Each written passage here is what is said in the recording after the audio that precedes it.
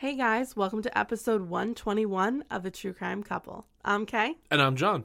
So we hope all is well with you and you're ready for another super intense story. First, we just want to say thank you for all of the feedback and opinions on the Bain family murder episode. I just still can't get it off my mind. I'm thinking about it all the time. On the way to work, I'm like, what happened? Who did it? I still can't get it. You just can't get over the hump. I know. I feel the same way. I'm like, I'm battling with myself of who it was, but I don't know. I don't think we'll ever know. Yeah, I know. And, you came close. The best conclusion you can, right? Yeah, seriously. And we also were really excited to bring you a case from New Zealand, and we're happy that so many people from New Zealand were happy that we did it. And they said that we did a great job, so... It's the best compliment you can get, you yeah. know? When someone from the country that you did a story on says you did it right, you're like, okay, I feel good now. Hey, we never claim that we're experts. We're from a little town in Jersey. I mean, we're really not that worldly. So, no, we are. I know we're not. When you guys say, you covered this. Oh, it was great. We're like, oh, wow, okay. At least we kind of nailed it. It makes me feel better. It makes me feel a little bit better. Makes me worldly through the eyes of... True crime. But today we are back in the United States. And we're going back in time to the 1960s. Okay. But before we get into it all, I want to thank you all for your shares, your reviews, and your support on Patreon. At the end of the episode, we will be thanking our new patrons and hopefully not mispronouncing your names. We love you, and please let us know if we say anything wrong. But without any further ado, are you ready, John? Yeah, let's do it. Since the founding of the United States, there has actually been many times that have tried the fortitude and resilience of its men's souls. But rarely has the convergence of several of these events occurred at one time. But it did in Gaffney, South Carolina, in 1968. It was a perfect storm, and the people of Gaffney were tested. I usually start out this podcast by saying the town we're going to be discussing today is a small town. And don't get me wrong, Gaffney was that. It was a small town where everyone knew each other. But in the 1960s, Gaffney was actually two small towns, as segregation was ironically alive and well in the Bible Belt of America, despite the passing of the Civil Rights Act of 1964. The resistance to desegregation in schools was powerful and violent in South Carolina.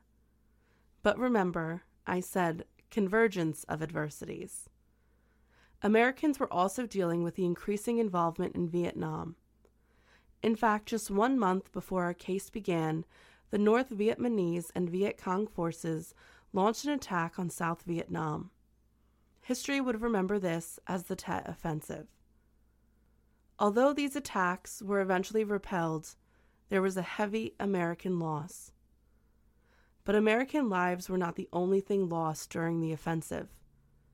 American civilian confidence and support was also lost, and for the first time, Americans began to question the intentions of the powers that be.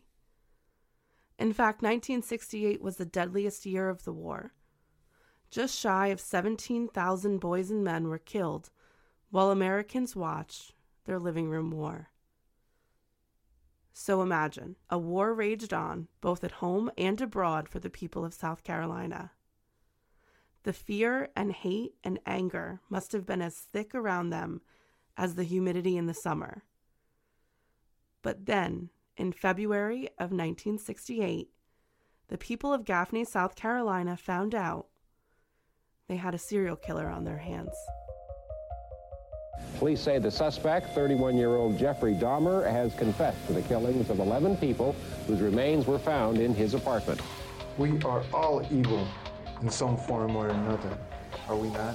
Lock your doors, lock your windows. If you have the ability to provide additional security devices, then by all means do so. Bill Gibbons was the editor of the Gaffney Ledger. On the morning of February 8th, he sat at his desk at the paper's office building, located at 415 North Limestone Street, when a phone call came in. The voice on the other line was even-keeled and unassuming. He calmly told Gibbons that he was going to want to take notes. He had something very important to share with him.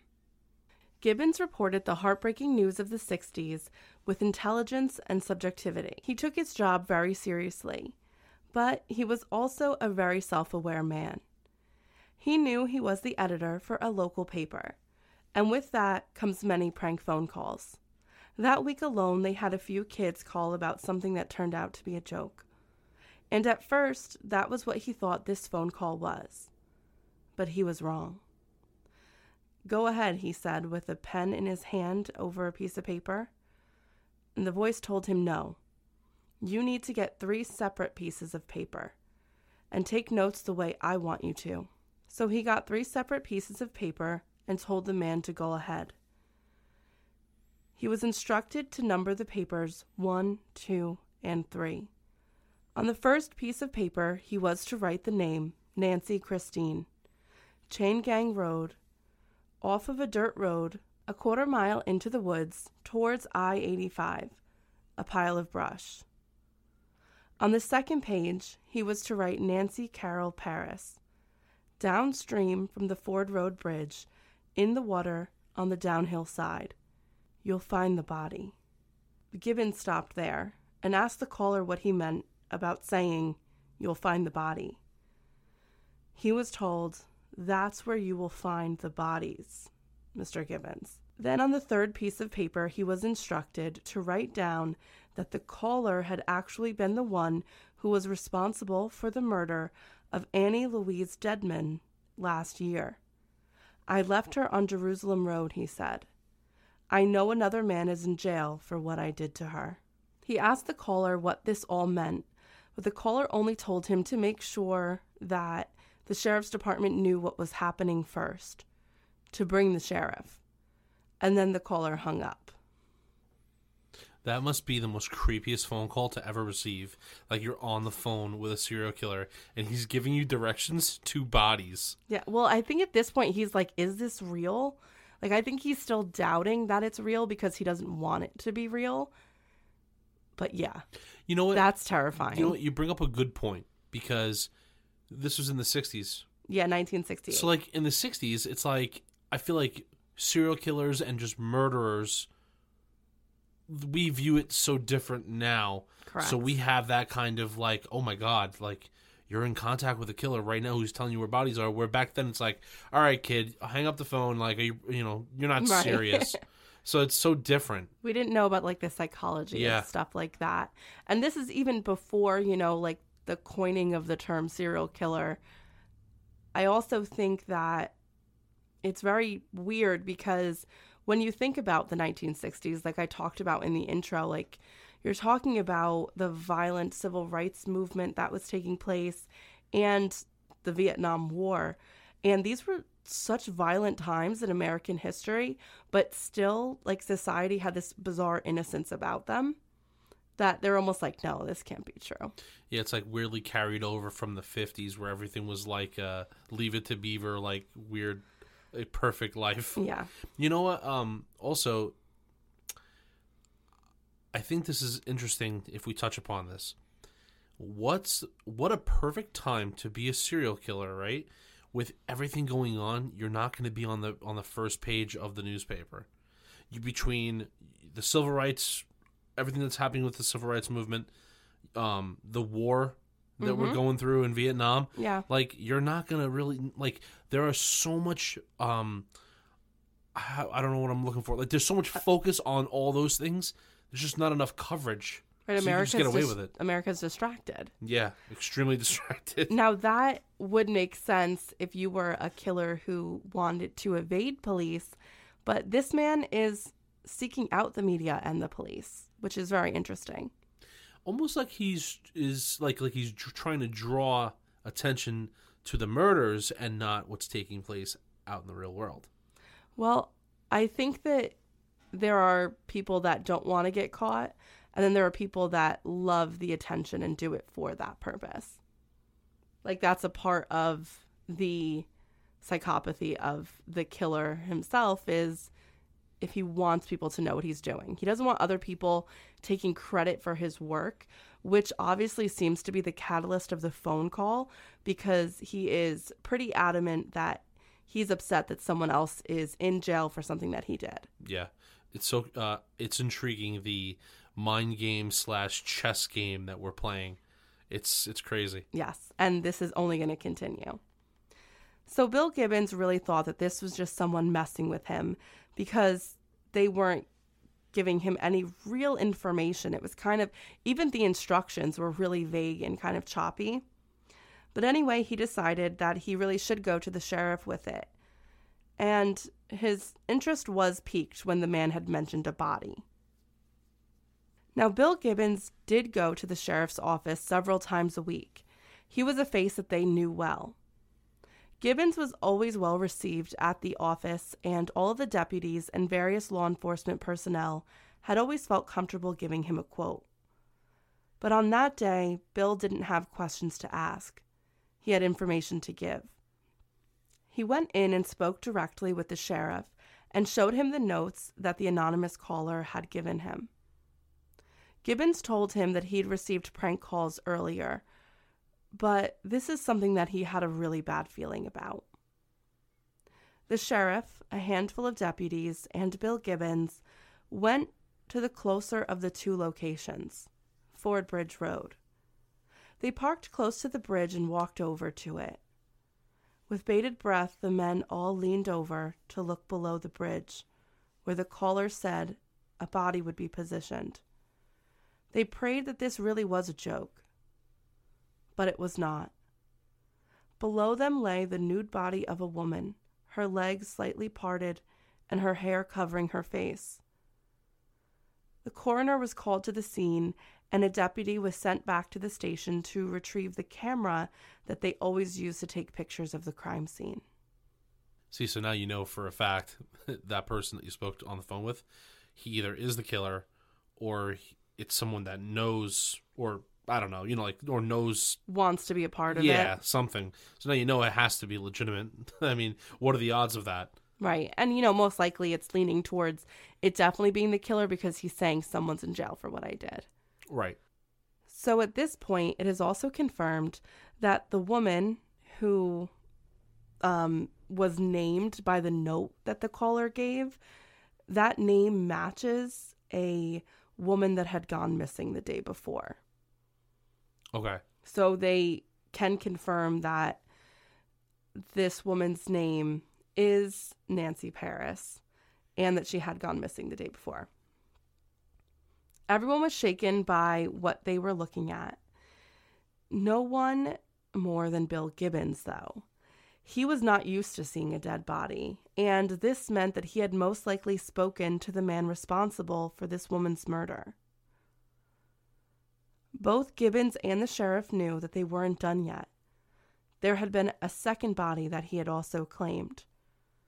So they made their way out to Chain Gang Road, with more deputies following closely behind, as the others stayed back and secured the first crime scene. Chain Gang Road was a lover's lane of sorts for the people of Gaffney, so it was remote but well-traveled. The directions that the caller gave were followed. They turned off of the dirt road and traveled a quarter-mile in. That was when Gibbons, the sheriff, and all of the deputies got out of the cars to search for the girl that he said was named Nancy Christine. At this point, they needed more people to search, and they didn't have a second camera. So they asked some of the deputies to leave and go to the newspaper office and ask other searchers to return and also bring a camera with them to Chain Gang Road. You have to remember this, there's no cell phones. You can't just easily call in something else. And, the sheriff's office really did only have one camera. I mean, not to be disrespectful to people that lived there in the 60s, but even I feel like a camera was even a big deal. No, it totally was. Having a camera on hand was not heard of. And for a, sheriff's department, that was all they were afforded was the price of one camera. That's crazy. Because they didn't really have murders to investigate. So over the cover of the Spanish moss, the men searched for the pile of brush that the man mentioned to Gibbons in the phone call. The tensions were high Because the first body had been found, the men knew it was a matter of time until they found the second. And finally, someone called out, "I found her." A deputy had found a foot stuck out from beneath some underbrush. She, like the first woman, was naked. It appeared as if she had been there for at least 1 week. Someone was sent to tell the coroner that they had another body and another crime scene, as the newspaper photographer took pictures of the scene for the sheriff's department. But this body was not that of a woman. She was younger than the other victim. And then it clicked for the sheriff and his deputies. This was the body of Tina Reinhardt. The 14-year-old girl had been reported missing by her mother over a week ago. The connection had not been made right away because she was reported missing as Tina, because that's what everyone called her. But the man on the phone had used the girl's full name, Nancy Christine. That's interesting. I want to maybe say something. I could be wrong, but I think it's interesting that the killer calls up the newspaper office, right? Speaks to the guy. And he says that the guy that's in prison for this murder is not the guy that did it. It's me. Well, just the one victim. Right. But why do I get this feeling that the reason for the phone call, the reason for saying that, and the reason why now there's 2 dead bodies, I think it's a retaliation kind of thing where this person is taking credit for what I did. Let me show you. I think it's very interesting to call up and be like, he didn't do it, I did it, and then this is how you get to these bodies. You know what I mean? Okay. We've seen crazier things. You know what? We have. So when we step back to take a look at the facts and the evidence, it's all very troubling. Both Nancy Paris, who was 20 years old, and Tina Reinhardt, who was 14, had been raped and strangled to death. They had been strangled with a thin object and not a person's hands. The ME knew this because of the bluish marks that were about the width of a belt on the front and sides of their necks.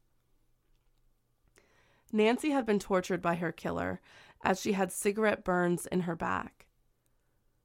There had been an attempt by the killer to hide Tina's body, as she was buried in a thin layer of brush, whereas Nancy Paris had been out on full display in a commonly traveled part of town. If the phone call never came in, Nancy's body was bound to have been found by nightfall. However, Tina's was a different story. She might not have been found for a while. So he was definitely getting more brazen. But there was a third body the mysterious caller had taken credit for. Annie Lucille Dedmond. Now, the sheriff did not know too much information about that, but that was because his jurisdiction lay within Cherokee County. Jerusalem Road, which the man referred to in the call, was in the neighboring county of Union.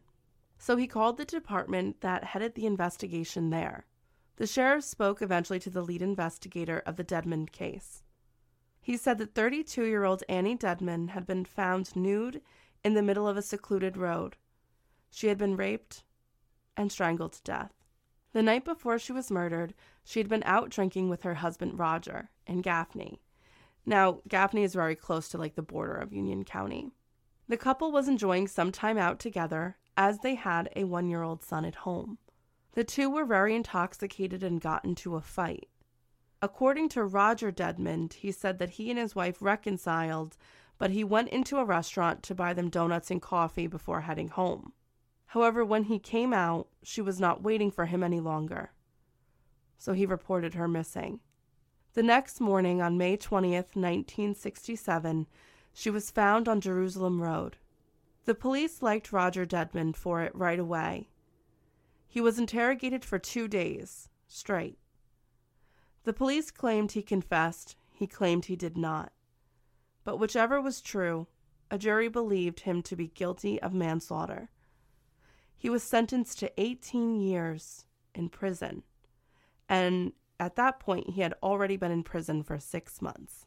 That's crazy. Yeah. What I find insane is that the husband went in for coffee and donuts, and then he came back out and she was gone. She was gone. Which would indicate to me that maybe they were being watched and followed.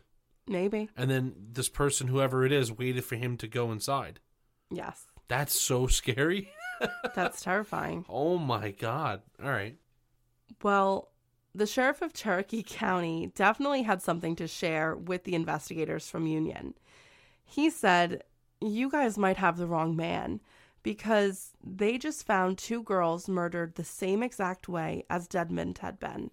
And they actually had an anonymous caller telling them that he had been the one to commit the crime and another man was in prison for it."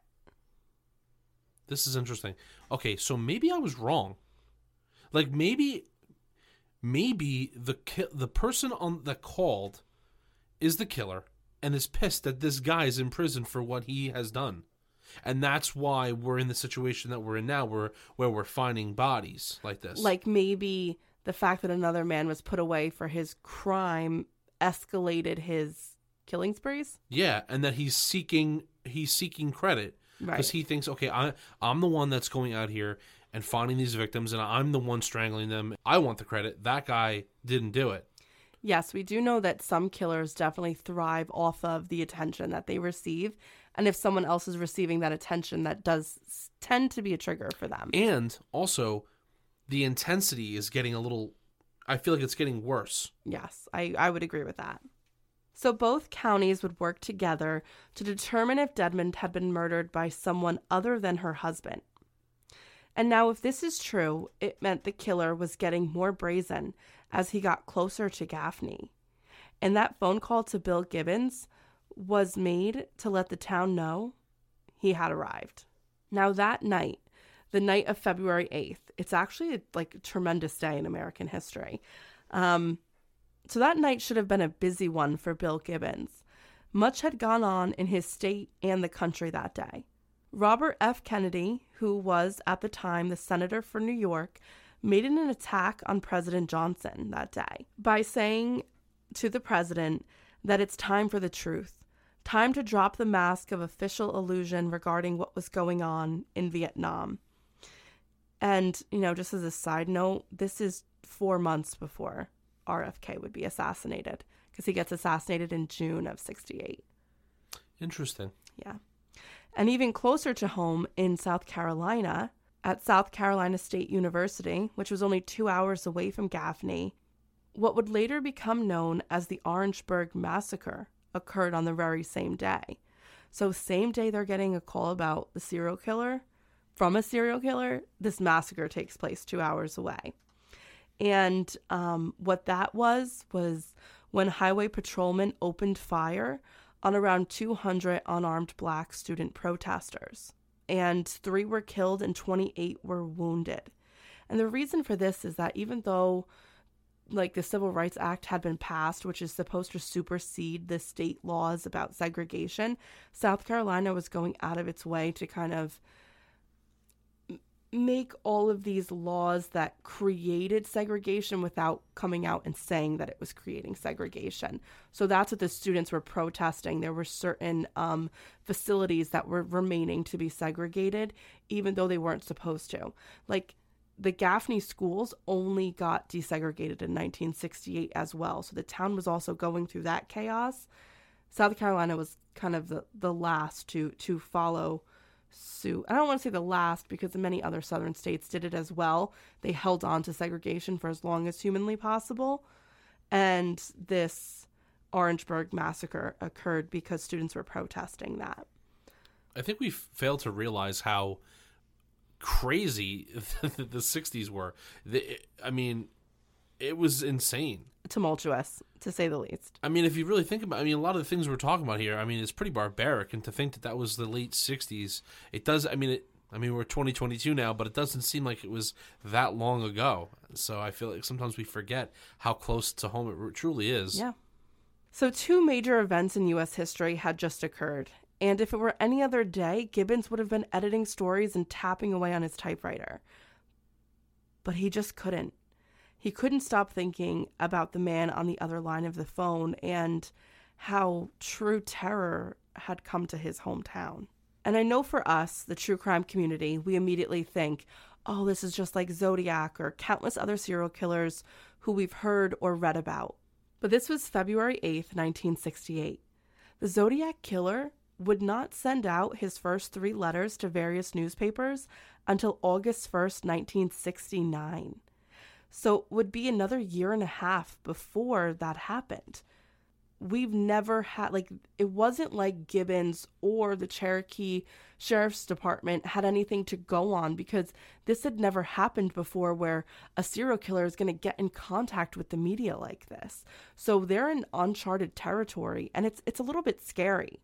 And kind of like what I spoke to you guys about before with the innocence that the country felt, I feel like there's a clear line that was drawn because the Tate LaBianca murders, or the Manson murders, however you want to, talk about them, they wouldn't happen, or begin, I should say, until the first, a week after the Zodiac's first letters. This is before any of the chaos. And I just feel like the Tate LaBianca murders are so important as it relates to true crime and American innocence and murders within the United States, because before those murders, I felt like Americans thought violent murders could never happen. There was an innocence that was completely shattered by them, because here are these high-profile murders where an elderly couple and a pregnant woman were slaughtered in their homes in this senseless act of violence, for nothing, we could say for nothing. So it was like Americans were like, oh my God, so there's a serial killer, Zodiac, and he's contacting the media. Oh my God, there's the shattering of innocence with the Tate LaBianca murders. So post those 2 events taking place, America's reaction to true crime and murder and serial killers was kind of like, oh my God, and it was sensationalized. Whereas what we're talking about is around the same thing, but before it all happened. So I feel like Gaffney, South Carolina was paralyzed by this because they had nothing to compare it to. Imagine you're in town and you're kind of looking over your shoulder and looking at every single familiar face saying, could this person be someone that I know, Yeah. There's no BAU unit in the FBI. The term serial killer hadn't even been coined yet. That's not until the mid-70s. So the Cherokee Sheriff's Department and Bill Gibbons and the town of Gaffney were, there's no other, I'll repeat it again, uncharted territory. There's no other words for it. There's no other support but themselves. And they're like, what the hell? Yeah, what do we do? And now, the next day, when word about what happened got out, the town was devastated by the loss of 2 beautiful girls. And just as the caller intended, they were scared that they or someone they loved would be next. Now, let's add Annie to that list of victims that the killer could potentially have had. They all had a lot in common. They were pretty white women, girls, that were taken at moments of opportunity. Annie had been drinking and was waiting for her husband, presumably after a fight. So she was kind of in a moment of vulnerability. Nancy Paris was taking her dog for a walk down an isolated rural road. And Tina Reinhart had been walking to visit her mother at work when she disappeared. So it seems like this killer grabbed women or girls, because Tina Reinhart's only 14, but because he had the opportunity to do so. I think these are all crimes of opportunity versus he was stalking his victims. He saw his victims in compromising situations and he took advantage of it. His victims were also getting younger and younger, which is troublesome. So the sheriff told the people of Gaffney to watch out and to be on the lookout for strange cars and to not go walking on your own, especially if you're walking down an isolated road surrounded by woods. The funerals for the victims were heartbreaking and attended by many in the town. The community really seemed to rally around the Reinhart family because Tina had been the family's youngest daughter, and her mother was completely devastated. The sheriff's department made the right call here, though. They knew they were out of their league. So they reached out for help immediately. And the South Carolina state investigators came to assist with the case. Not only did they have more resources and manpower than Cherokee County, but they also had experience in dealing with, I mean, in all reality, nothing like this, but at least murder cases. Like, this is before, when there was a serial killer, like, now the FBI gets involved. This was before that. That's what I'm saying. Back then, it's way harder to kind of gauge what to do. The amount of technology they have is very limited. The procedural stuff, very limited. It's really hard. Like, how there's not that much testing of evidence that can get done. Can't, right, exactly. What are you going to do, dust for fingerprints? It's old-fashioned police work. That's it. That and eyewitness testimony. Right. That's not a lot to go on. So this is actually good, too, though, that the state investigators are coming in, because they're doing so with clear eyes. There's no small-town lens blocking them from seeing potential suspects. You know, like how a sheriff would be like, oh, that's just Bob, you know, he does what he does. Like, these state investigators are going to look at everyone because they have no emotional attachments to anyone. So it's good. They're objective. That's true. In their experience, the investigators told the sheriff that usually the killer is someone that the victim knew. So maybe there might be one person that the two girls had known, because now they're working outside the realm of Annie Dedmon being lumped in with the other two victims, because in reality, someone was in jail for her murder. So first they wanted to focus on the two victims, find their killer, and then maybe connect that person to the murder of Annie Dedmon. So that's kind of the trail that they're going on. So the first thing they wanted to find out, did these two girls share someone in common who could have done this? To find this out, they went to conduct interviews with the girls' family again. This was something that was very difficult for Tina's mother, who had already relived these events several times with the Cherokee Sheriff's Department. She was asked if Tina had a boyfriend or any male that she talked to, and her mother and sister confirmed that that had not been the case. Her sister stated the last time she saw Tina had been the day she went missing. It was 5:30 a.m., and Tina was going to go visit their mother at work, which is very early. It is really early. But she never showed up. And after a few more questions, it was clear that no one really stood out to investigators as someone who could have potentially been a suspect in the case of Tina Reinhart. But now they wanted to speak to those who knew Nancy Paris. I mean, is it outside the realm of possibility that even in a small town like this, it could be someone that doesn't live in the town or even in the county? Well, I think that's something they hoped, because they didn't want to know that there was a monster among them. But I also think that they're taking the killer could have known them a little bit too literally, because truly in a small town, everyone knows everyone. So even though you might not be a part of someone's life, someone still knows everything about you. That is true. So next they want to speak to the husband of Nancy Paris, Monroe.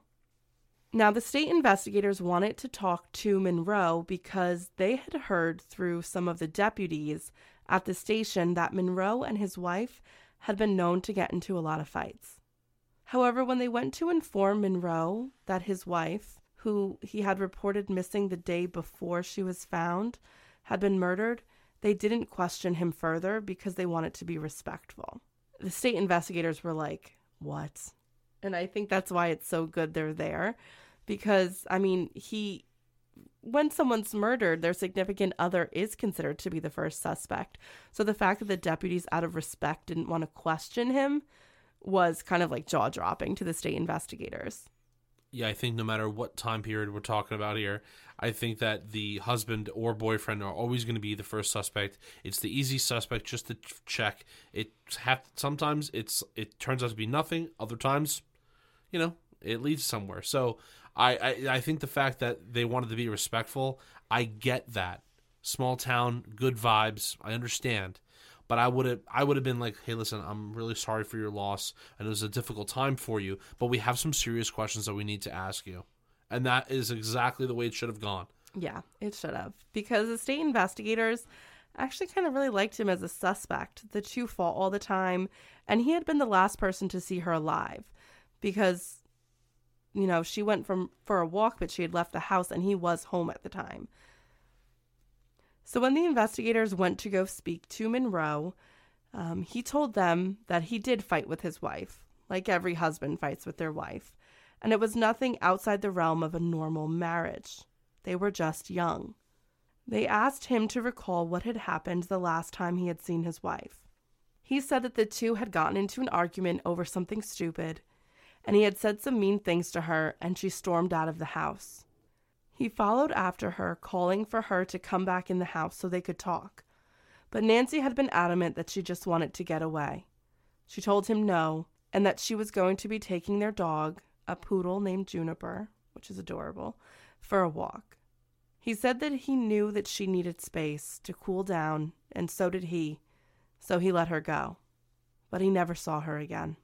They asked if anyone could confirm this story, and he said actually the neighbors heard the whole thing because once they had taken it outside, his neighbors had been outside on the porch. So they had seen kind of Nancy storming out and him telling her to come back in, but the two of them continuing fighting a little bit. All right, so, gentlemen, what did we learn here today?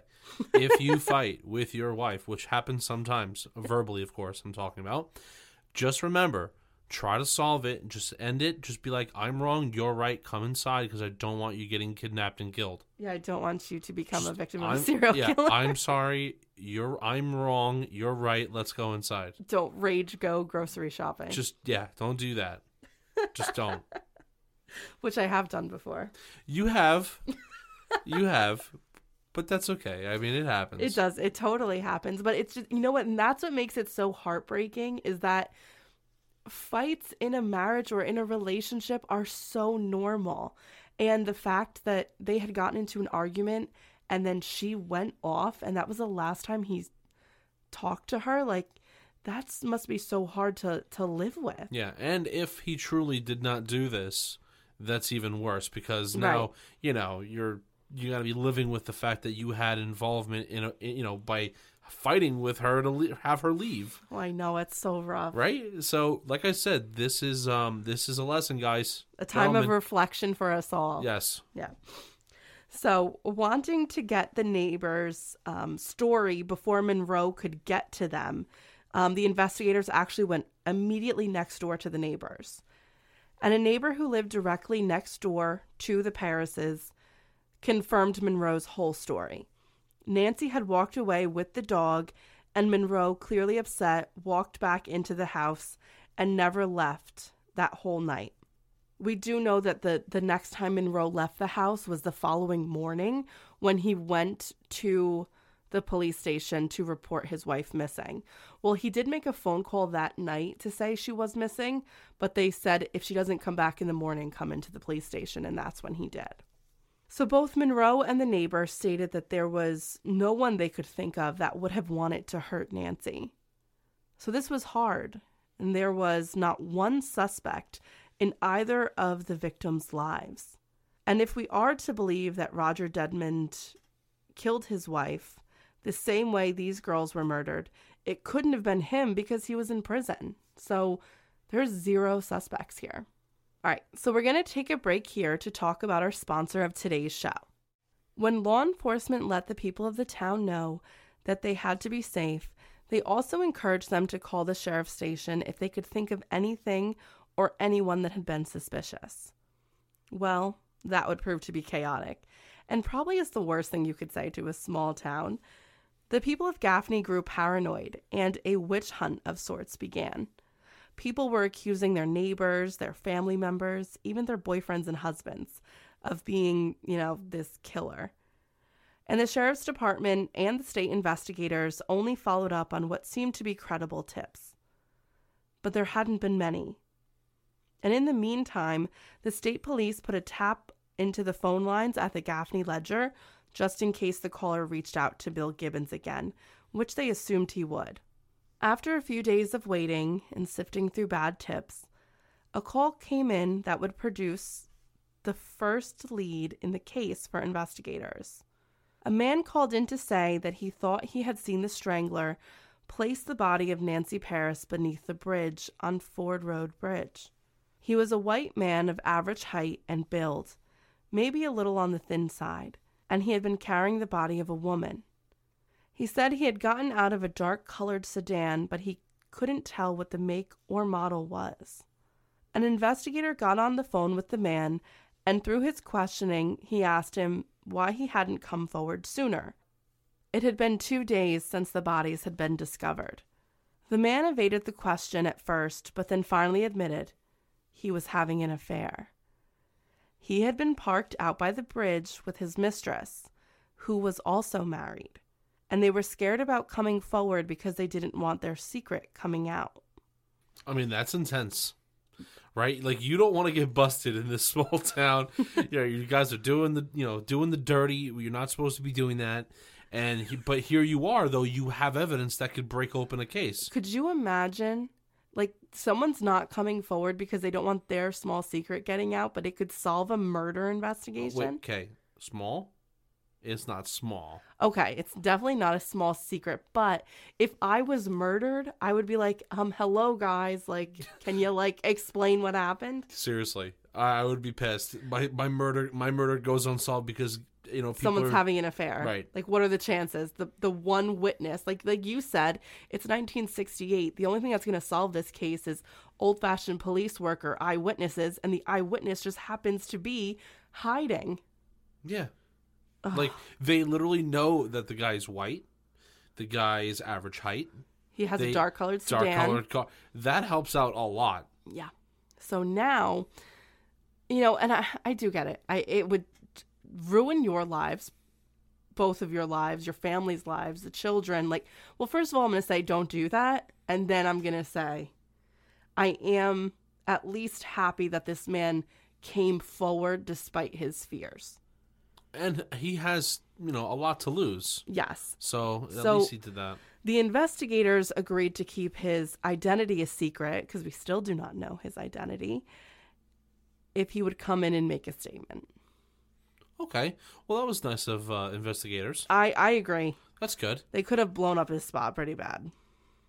That's true. And I mean, like, it kind of, like, they're probably looking at him like, dude, you knew information and you withheld it. Yeah. So that's, I'm surprised that they were like, okay, it's all anonymous, just come in and tell us what you know. I feel like it's also 1968, so that kind of like led into, okay, let's like maintain the integrity of the family here.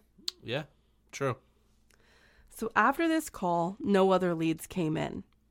State investigators began to get suspicious of Bill Gibbons. Really? Mm-hmm. If this killer wanted people to know about him so badly, why had he not reached out again? Or had he maybe never called at all? Was Gibbons making this up? And was he actually the real killer? Kind of matched the description that the man at the bridge gave. I mean, that would be, mind blown at this point if that's what's going to happen. But I would want to know. I mean, does he own a black sedan, right? Or have access to a black sedan? These are all very important questions, John. Yeah.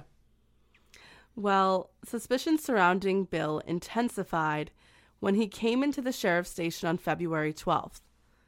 The alleged killer had called again, but he didn't call at the Gaffney ledger where the phone taps were. He called Gibbons on his house phone. Okay, now see, that could go either two ways now. That's either super sus, that now the killer's calling him at his home residence and not where it's tapped, or this person must have access to information to find out this guy's phone number. Yeah, well, I mean, it's 1968. Oh, that's right. He probably could just look through the yellow page book. Yes. Okay, never mind. Yeah. So Gibbons had a paper bag with him, like when he had gotten the phone call. That was the only thing that was near enough that he could take notes on. So when he went into the sheriff's department, he was kind of like, I took notes on this paper bag. The first thing the man said to him was, "We have to do something about the man down there serving my sentence. I did it. And then he gave information regarding the Dedmon case that only the killer and the investigators that were looking into the crime would have known. He said she had on blue shoes and her husband had been driving a red Ford Falcon with the taillight out. The investigator interrupted Gibbons here because they said they just didn't get it. Why does the fact that Roger Dedmon is in jail for this crime he committed bother him so much? Shouldn't he be happy about this? And Gibbons couldn't provide an answer to this question that investigators have. And we know now through the studying of these killers is that this is one of the kind of, this is the kind of man who wants the attention for the case. He doesn't want to evade police. If he wanted to evade police, he never would have called, and he would have been happy that Dedmon was in jail for it. That's true. He also told Gibbons that Annie had trading stamps in her purse at the time, and that she had been wearing an open-bottom dress with no frills or coat. Gibbons had asked the man, "Do you want to talk about this face-to-face? You could give yourself in." And the man told him no, he would not do that. "I'm a psycho, Mr. Gibbons," he said. "It's not going to happen." He went on to tell him that the police weren't smart enough to catch him, and that there will be more deaths to come. He could count on it. And he hung up. I mean, it's incredible to get this sort of information and to be able to talk to a person like this, but it's also chilling. Ooh, yes. But once again, though, now, you're starting to bring focus now on the guy from the newspaper. It is a little bizarre that there's nobody to corroborate his phone call at his house. And now he's just kind of listing off all these things he wrote on a plastic bag or paper bag, whatever it was. I don't know. Now I'm starting to get I'm getting weirded out by the fact that he knows all this, and he's the one that he's deciding to communicate through. Right. And no one else. It's a little troubling. And he would know because he was told that they tapped the newspaper place. Right. So what better way to continue this to keep it going than to say, oh, he didn't call my office. He called my house. Right. I like this, though. I don't know where it's going to go, but I like it. So the investigators questioned Gibbons over and over again about the phone call. And he began to get the impression that they were trying to imply that maybe the phone calls weren't real. Gibbons was very upset and adamant that he was telling the truth.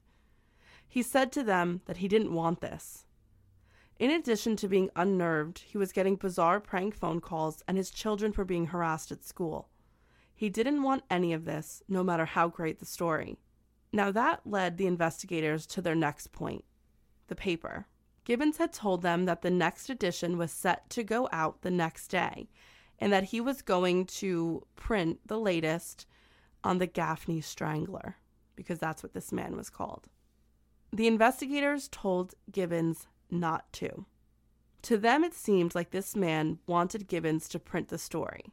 And if they gave him what he wanted, he might not call again for a few days, just like last time. And that could lead to even more murders. So they asked Gibbons not to print in the paper about the phone call that had just happened. And Bill Gibbons told the police that he would do whatever they wanted. But the caller would make good on his promise, because within hours of his second phone call to Bill Gibbons, in the early morning hours of February 13th, he would strike again. Right before 8 a.m., the Buxton family called the Cherokee Sheriff's Station. They were hysterical. Their daughter Gracie had just seen her sister Opal get abducted by a man in a dark car. This seemed very similar to what happened to the other girls. Deputies and the sheriff rushed to the Buxton home. If they were going to try and get Opal back alive, they needed to act immediately. Gracie Buxton stated that she and her siblings had been walking to the bus stop. Their bus stop was on the main road, but to get there they had to walk about half a mile up a dirt road to make it there. Their bus stop was on a main road, but they had to walk about half a mile up a dirt road to make it there. Opal had been about 50 yards ahead of her, and she had made it to the main road before everyone else. She watched as the man parked, got out of the car, grabbed Opal. She tried to fight him, but he overpowered her.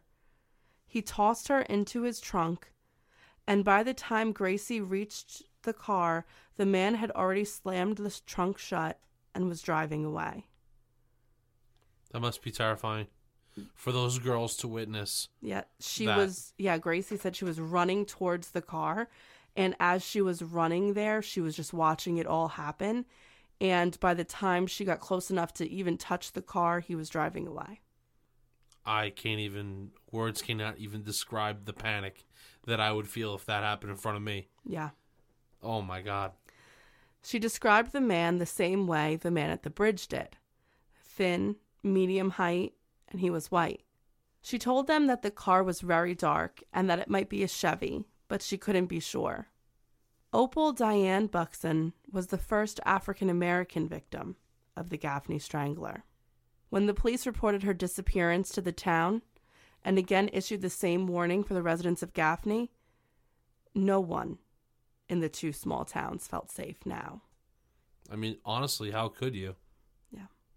The Cherokee Sheriff's Department, in conjunction with the state investigators, pleaded with the town to aid them in the search for Opal and for anyone to come forward with any information that might be helpful. And with that, a small miracle happened.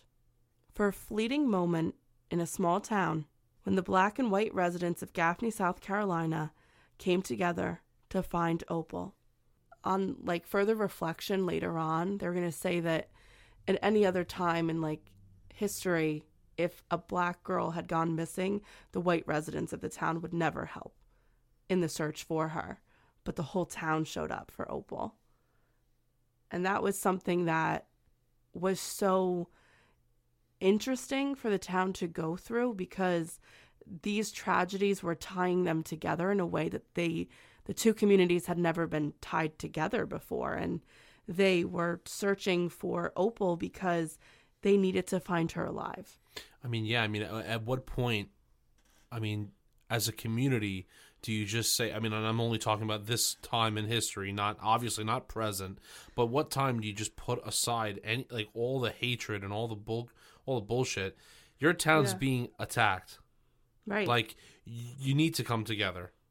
You have no other choice. And you almost realize that it is all bullshit and that you do need to be together.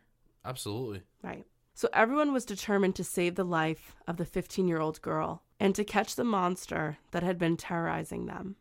People searched the woods around the area where Opal went missing, and the sheriff's department organized a group of men to, in pairs, drive around the back roads of the town to see if they saw the black sedan parked near any of the wooded areas. They knew that he would drive his victims to secluded spots and rape and murder them. So their goal was to make no spot in Gaffney secluded. That's a pretty good call to make. I agree. So while two men were driving, and these were not two police officers, one was a professional golfer and the other a game warden, were driving up and down the back roads of the town in their assigned area, they spotted a man in the woods next to a dark Chevy sedan. He matched the description of the man they were looking for, a white man in his 30s with slender build. As they were passing him, he was getting back into the driver's seat of his car. The road was tight, so they had to drive up ahead a little bit more where they were able to turn around. But at that point, the man in the dark sedan had already sped up and was driving away from the area. Now, this is a little bit of a tough spot to be in. They didn't have cell phones, obviously, but they didn't even have radios. So they had to make the choice to follow him and see where he ended up, or possibly write down his license plate. At one point, the two men were even thinking, do we just drive him off the road? Yeah. See, this is the only bad thing about what they're doing, is then it becomes a weird vigilante bullshit. Yes, and what if he's innocent? Yeah, what if the guy is not the guy you're looking for? But at the same time, what if it is and you miss an opportunity? Correct. So if I was in that situation, I would write the phone number down and continue to follow. The license plate. What did I say? Phone number. Oh my God. That's okay. I'm sorry. I meant I would follow the car, get the license plate, Right. continue to follow unless I lost him or something. Well, that's exactly what they did. Yeah.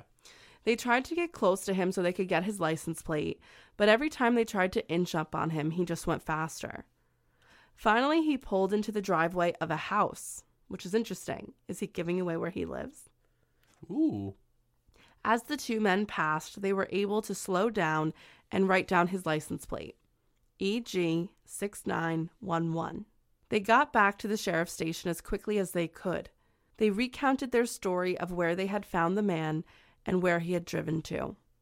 The deputies and the sheriff immediately headed to the house where the vehicle had stopped. They also brought along the two men that could confirm if that was him. They also brought along the two men so they could confirm if the man they had seen was at the house. They pulled up to this house with as many cars as they could, sirens blaring, and they pounded on the door demanding whoever was inside to come out. Within a minute, a man came out of the house, but he was older and did not fit the physical description of the man that had taken Opal. The deputies asked the men that had chased the car if this was the guy they had seen, and they said no. This was somebody else. The man on the front steps, the owner of the home, was terrified. Could you imagine? Yeah. They asked him if anyone had come to his house or pulled into his driveway before, and he said they had. He said a man pulled into his driveway in a dark car earlier, but he didn't know who they were because they never got out of the car, and he had never seen the car before. It basically, like, this dark sedan pulled into his driveway and then left. So they thanked him and left. And it really was okay that he hadn't been at the house because, after all, they had his license plate number. So they can connect him to whoever he was. That's true. But law enforcement had a bigger concern. Bigger than going after the car. They wanted to find Opal.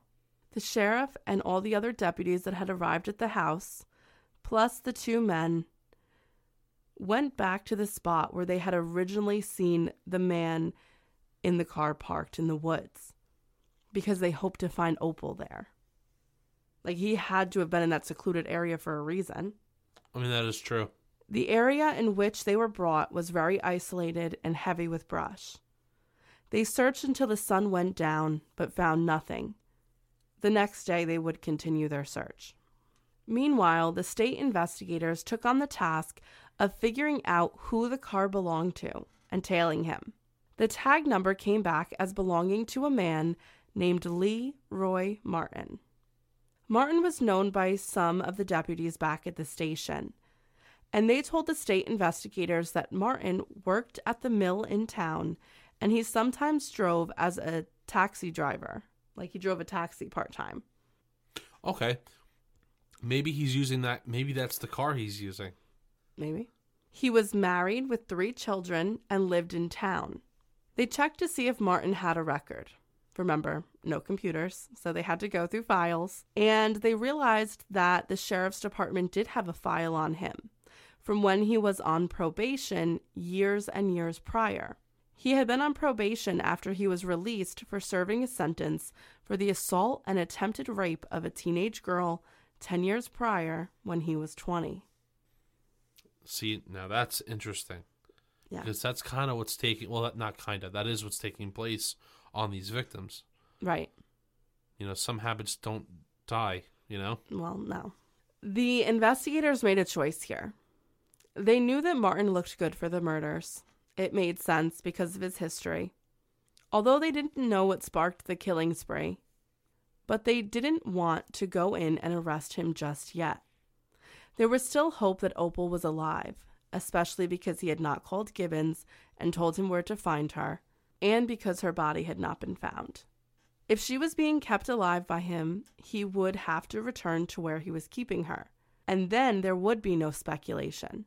They would have him dead to rights. They also wanted to find her with him before arresting him because they were not confident that he would ever give up her location if he was arrested. So they watched him, waiting for him to make his first move. while, of course, the physical on-the-ground search continued by the people of Gaffney and the deputies of the county. The investigators would tail Martin in shifts so that he wouldn't catch on to them. He would drive a few blocks, and then the car following him would back off as another one took its place.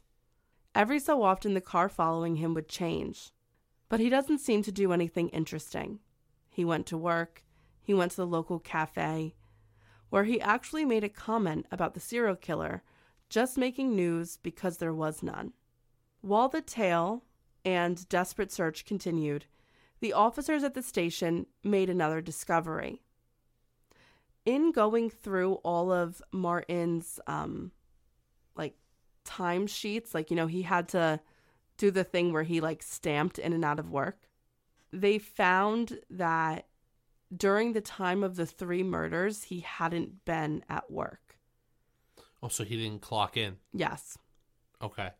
So it in the records from the mill, it says that for one of the murders, he changed his shift last minute. For another, he called out, and the other, he just didn't show up. And this meant that, once they did catch him, he had no alibi. He couldn't say, oh, I was at work. Yeah, that's true. Well, because if you think about it, a time card clocking in and clocking out would be your alibi, like you said. But the fact that he just wouldn't show, I don't think he's doing himself any favors by doing that. Yeah, I don't think he's as smart as he thinks he is. He also had been doing very strange things. Shortly after the tail on him began, he washed his car at night in February, something that struck the investigators as odd. They wanted to find Opal, which was why they were waiting to see if he would take them to her. But it killed them because they also had to sit and watch him destroy evidence in front of them. Yeah, that really must be hard to just see that happening. Yeah, it's well, there goes our case washing around away in the driveway. Yeah. But unfortunately, the story would take another tragic turn. While searching the heavily wooded areas where 2 men had originally seen Leroy Martin, the body of Opal Buxton was found. She, like the other victims, was nude. She had been raped and strangled as well. Law enforcement officers knew where Martin was because they had the tail on him 24/7. He was working at the mill when they arrested him. They made a big show of bringing a lot of vehicles with their sirens on, driving up to the mill, and then walking in and arresting Martin as they loudly announced the crimes that he was being charged with. They wanted everyone to know what an animal he was. His coworkers looked on, some in shock, and some not too surprised. One of the receptionists almost passed out because the day before she had declined a ride home from a very persistent Leroy Martin. She probably was going to be victim number 5. That would probably make anybody's heart stop. Yeah. To think that I could be the next victim if I chose to get in that car. Yeah, that's terrifying. Yeah. So after his arrest, Leroy Martin sat in the back seat of the police vehicle of the state investigators. These men, ahead of their time, tried to deal with Martin in a way that would best benefit them. From the back seat, he repeated that he had not killed anyone, that they had the wrong man.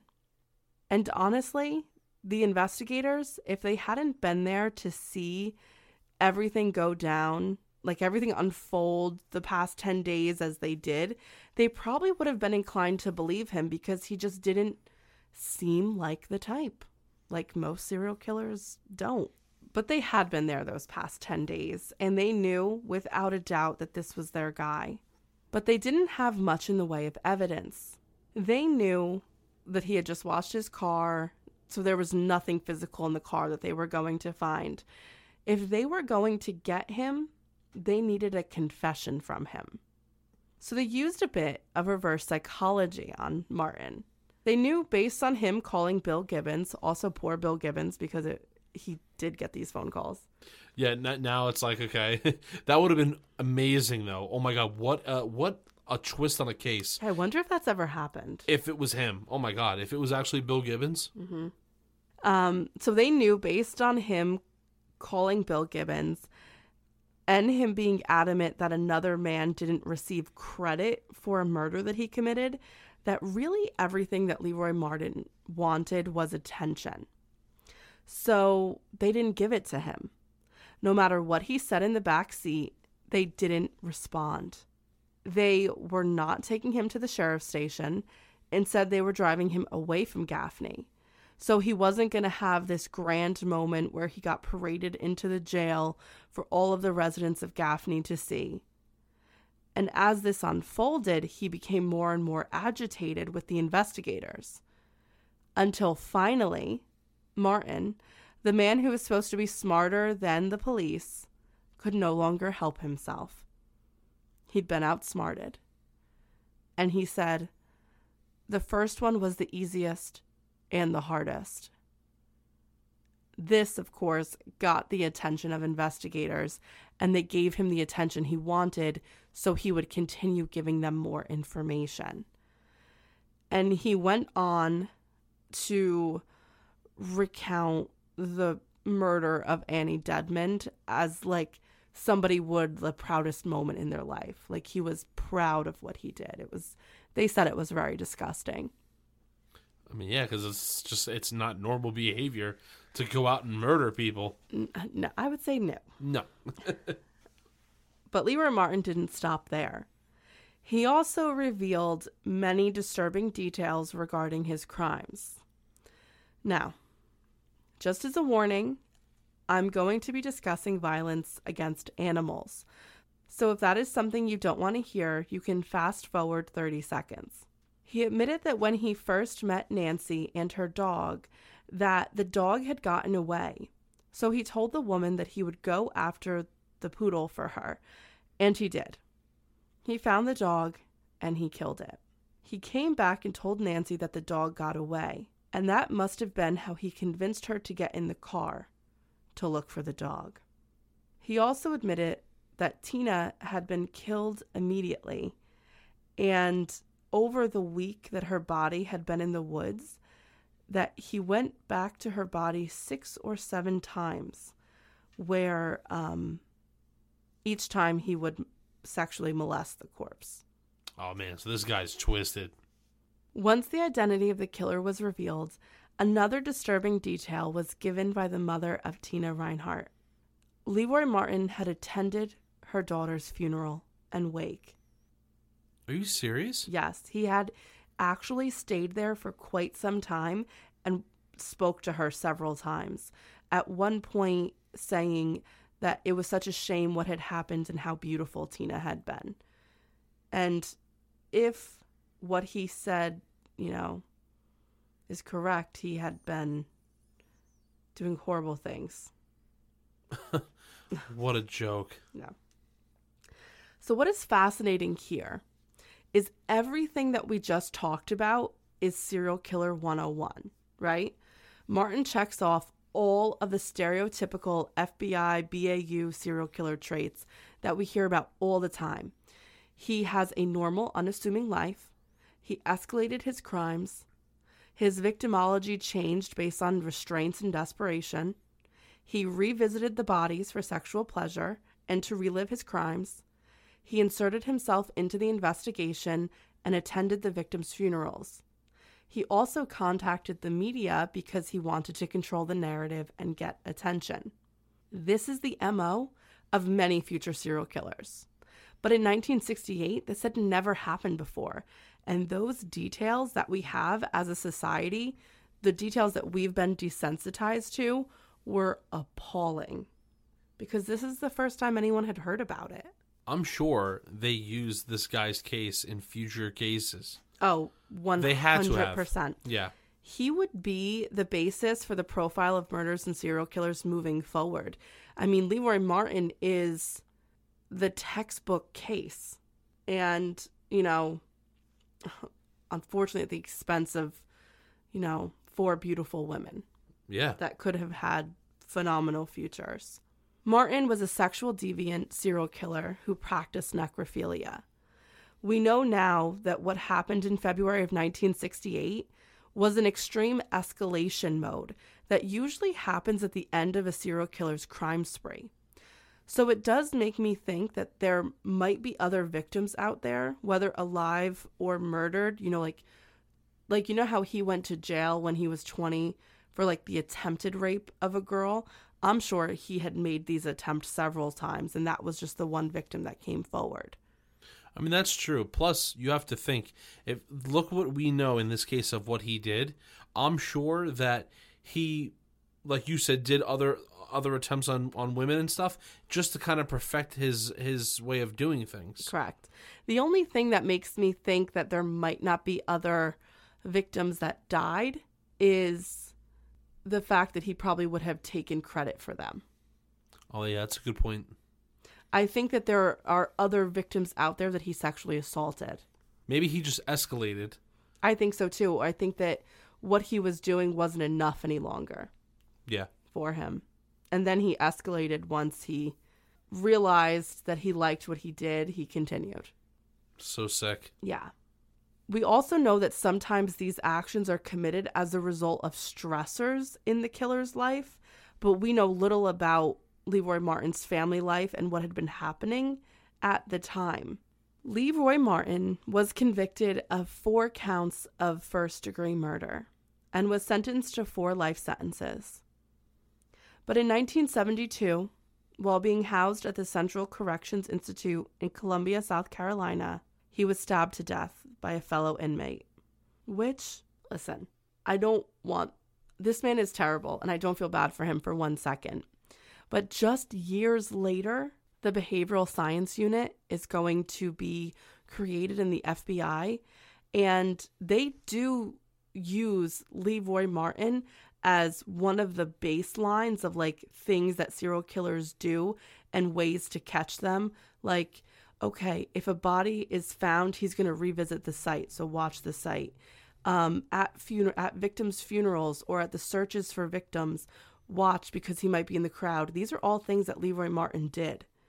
So think about how much more they could have learned from him if he was alive, and they could have used him while they were questioning all the serial killers that were in prison at the time.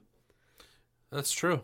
So it was a missed opportunity that they were never able to interview him, because we don't know about what was going on in his personal life, and we know very, very little about his life growing up. We do know that he was raised by his mother and his stepfather, who was abusive. But other than that, we don't really know anything else. And it could have been beneficial in catching future killers. And which we know now, I mean, the childhood has a lot to do with it. The upbringing really determines if there's a place for them being a serial killer. Yeah, it's definitely important. And we don't know what kind of triggers he had in his life. Like, there seems to be no reason for him he was arrested when he was 20, and then when he's 30, he just starts killing people. Something happened in between, and we need to know what. It could have been the stressors just from, like you said, stressors. Could have been just from having a family, trying to keep it a secret. Trying to keep normal life. Trying to keep, and being married and having kids and going to work. Yeah, and I think those stressors, and that's what I wanted to say. That's how Annie Dedman passed away. That's how he got her. He was driving his taxi, saw her waiting on the street. That makes sense now. And how got she her was in there the car. 1 minute and gone the next. Right. Yeah. And why did things escalate so much with her? And then once it did, he must have realized, unfortunately, as gross as this sounds, I like that happened. I'm going to do it again. Yeah. Ugh. It's really crazy. It is. So on a brighter note, let's end it a little bit better. Roger Dedman was exonerated for the murder of his wife. And after serving 10 months behind bars, he was able to return home to his 2-year-old son and actually grieve the loss of his wife. That's really sad. I mean, I'm glad he's out of prison, but it's still sad that he has to deal with, everything that has happened. Yeah. And I don't think those things will ever leave him, No, and neither will it for the other families that, like, because you have to think about it. They were all so unbelievably affected by this. Like, the sister and mother of Tina Reinhardt were so guilty because they let her go and walk by herself to go to her mother's job. And Monroe Paris got into a fight with his wife before she left. And, poor Gracie Buxton saw her sister get kidnapped and ends up knowing what her fate was after that. It's traumatizing. Yeah, after like a major event like this and after the murders take place like this, there's so many like little offshoots of trauma that splinter off. Right. And it's so interesting because I know it's like the victims obviously that get murdered, it's horrible, and that's what we cover, but it's another thing too of all the ripples that it has, the splintering that goes on from the families, even the people that are investigating that can never forget about a crime scene or something specific, like that can never leave those people. Right. So it does have really large effects when it happens. Right. And Bill Gibbons in this case, oh my God, that poor guy wanted none of this. Yeah. Think about that. So that is the story of the Gaffney Strangler. Pretty good case. It's an intense one, and it's not one that's covered too often. So I'm glad that we could bring it to light and kind of talk about how crazy it is in like retrospect, because it's before any known serial killer. Like those really. Big heavy hitters. Yes, exactly. All right, but before we go, we just do want to thank our newest Patreon supporters. We thank you so much. We hope you're enjoying all of the episodes, and that's Shanna Marchio, Lisa Martin, Ashley Smith, Erica Adler, Samantha Dune, CZ Berlaga, Winter DeJarnett, Caroline Connor, Teresa, Darcy Dockery, Anthony Arsini, Jacqueline Guzman, Stephanie Hansen, Lucy, Monica, Scarlett Phillips, and Louise Brennan. Thank you guys so much for joining Patreon, and we hope you're enjoying it. All right, guys, we will see you in 2 weeks, but if you are on Patreon, we'll see you next week. Bye. Take care, guys.